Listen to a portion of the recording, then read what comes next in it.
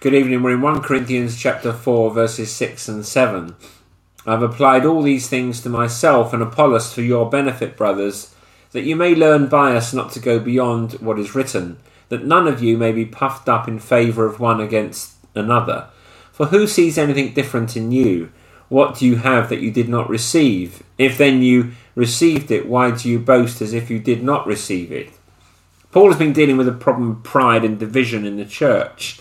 Last week, in the first 5 verses of chapter 4, we saw him address judgmentalism. Proud people are quick to judge others, and Paul had been on the receiving end of that at Corinth. Last time, therefore, he taught us how to deal with judgmentalism when we are on the receiving end. He taught us how to live free from the tyranny of other people's opinions by remembering and living by the fact that the only opinion that really matters is the opinion of Almighty God himself. And when we get that clear in our own thinking, we can live free from the court of public opinion, free from the court of our own private judgment. The only court that matters is the well done, good and faithful servant of our Heavenly Master. We live for the commendation of God. Today in 1 Corinthians 4, 6 and 7, Paul looks at the other side of the coin of judgmentalism and pride. Last week was how we deal with it when we're on the receiving end.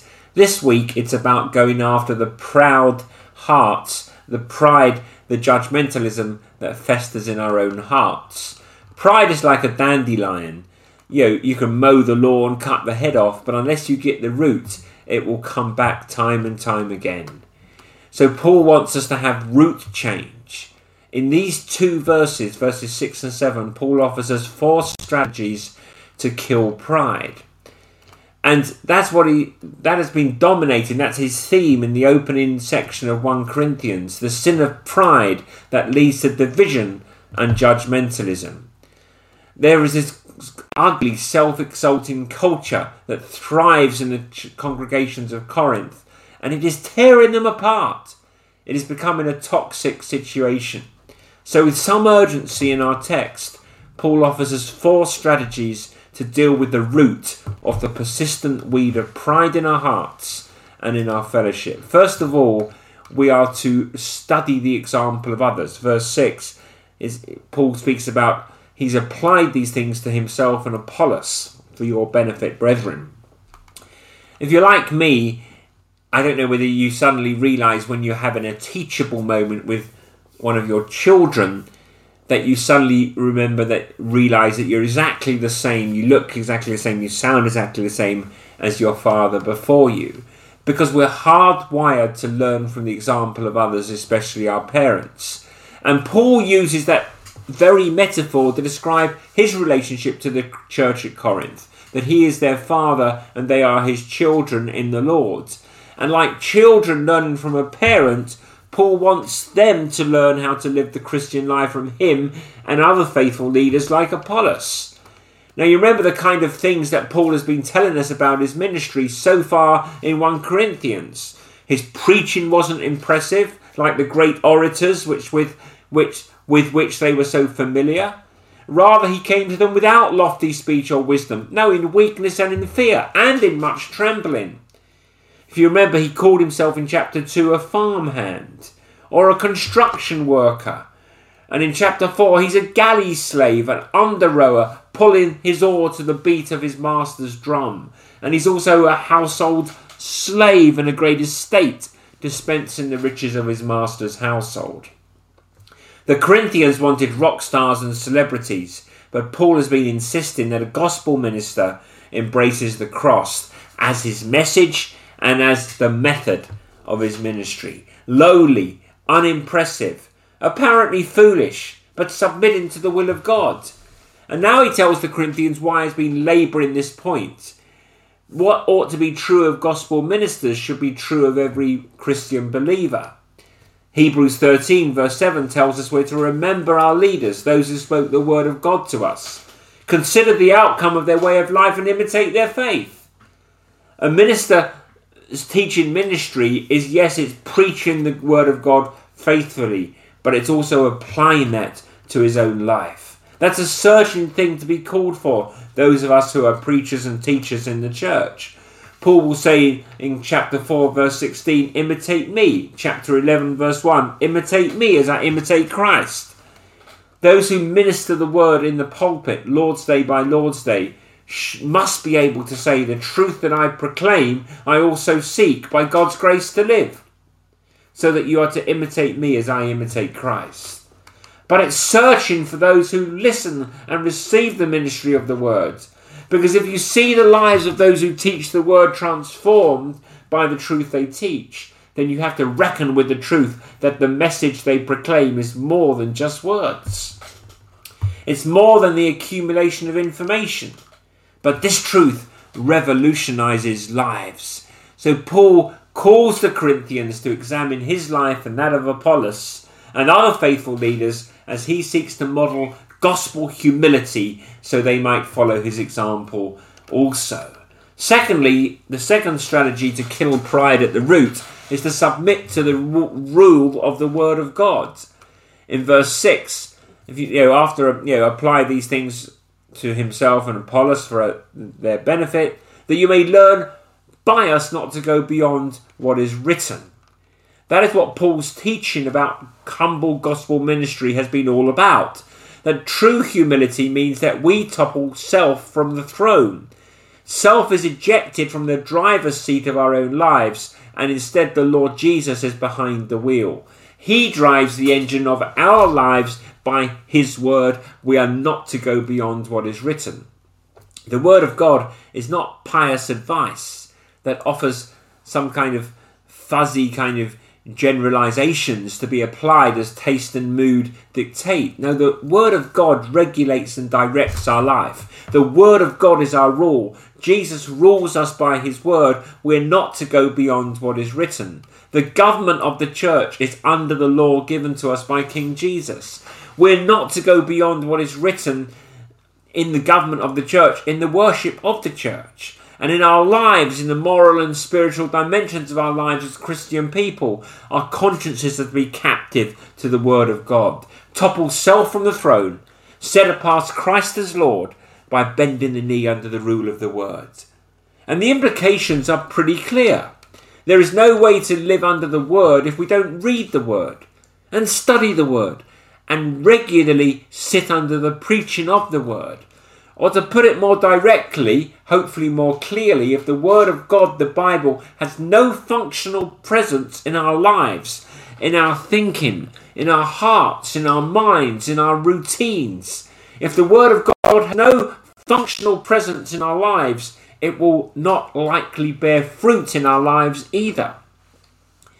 Those who resolve not to go beyond what is written, who topple self from the throne, submit to the rule of the word of God, the rule of Christ through the Holy Scriptures, instead of finding it restrictive and constraining and joy-killing. No, they say with the psalmist in Psalm 19, the law of the Lord is perfect, reviving the soul. They can say the testimony of the Lord is sure, making wise the simple. The precepts of the Lord are right, rejoicing the heart. The commandments of the Lord is pure, enlightening the eyes. The fear of the Lord is clean, enduring forever. The rules of the Lord are true and righteous altogether. Much to be desired are they than gold, even much fine gold. Sweeter also than honey, and drippings of the honeycomb. Moreover, by them is your servant warned, and in keeping them there is great reward.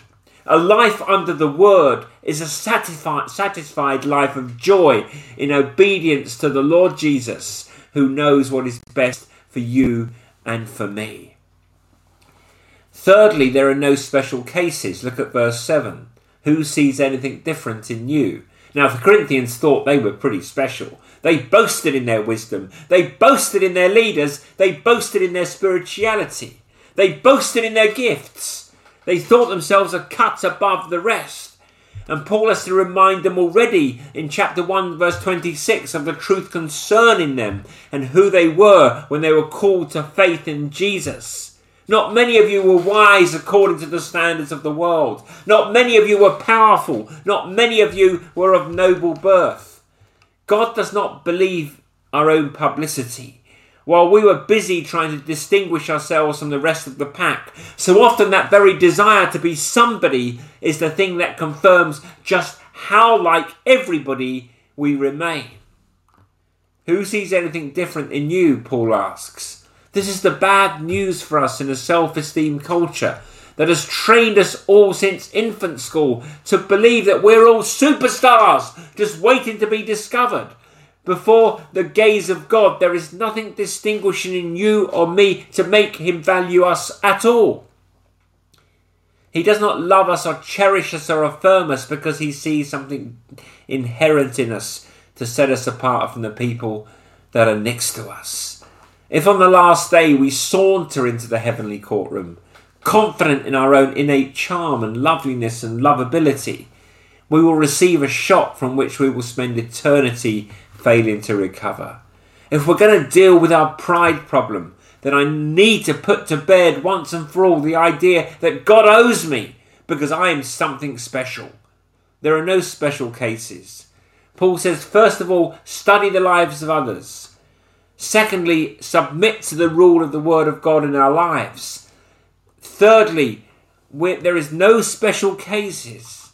And fourth, embrace the extravagance of grace. In verse 7, what do you have that you did not receive? If then you received it, why do you boast as if you did not receive it? Of all the things you value, name one that is not a gift from God. Name one that's not a donation of sheer grace. But if it is all grace, Paul asks us, if it is all gift, why are you still taking the credit? You didn't earn them, you don't deserve them. Your privileges from the material blessings you enjoy every day, to your new life in Christ, your adoption into his family, the endowment of the Holy Spirit, the riches of Christian fellowship, the access to life transforming truth, and 1,000 other privileges besides. They're all gifts of grace. We never really will grasp how rich and sweet grace is. We will miss the extravagant wonder of it if we're arguing with God about how great we are. Amazing grace is only amazing when we understand that it does save a wretch like me. When you see that everything I have by grace, I have because of the cross. I have because I was loved when I was unlovely. And I'm loved still because despite my unloveliness. When you see that, the extravagance of grace, what happens to your pride and your boasting? It shrivels and dies as you understand that the glory belongs to the Lord who redeemed you. Paul said, study the examples of others, imperfect as they may be, because in them we get to see what the pursuit of humility looks like. Be sure to submit, brothers and sisters, to the rule of the word of the Lord. Don't go beyond what is written. Be sure that the Lord Jesus is in the driving seat of your life by being a people whose consciences are captive to the word of God. And remember, there are no special cases. Root out the secret boasts of our hearts when we're claiming the credit, taking the praise. Who has ever given to God that God should repay him? We are debtors to mercy alone. And finally, and above all, we must embrace the extravagance of grace. Nothing kills boasting like seeing that we deserve only the wrath of God, but instead we receive adopting love, sanctifying love, and love that will keep us and preserve us and bring us home to glory. Love that is demonstrated in the cross of our Lord Jesus. Love out of the embrace of which we can never be plucked. When we see that grace upon grace has been lavished on us, where does it put our stupid egos in the end? Not on the throne, but in the dust of humility. Even while at the same time our hearts soar and mount up to the throne of glory to give praise and honour to the one who has loved us with an everlasting love. There are 4 strategies here to help us kill pride. May the Lord give us the grace to apply them to that persistent weed of pride festering in our hearts so that the glory might all belong to him.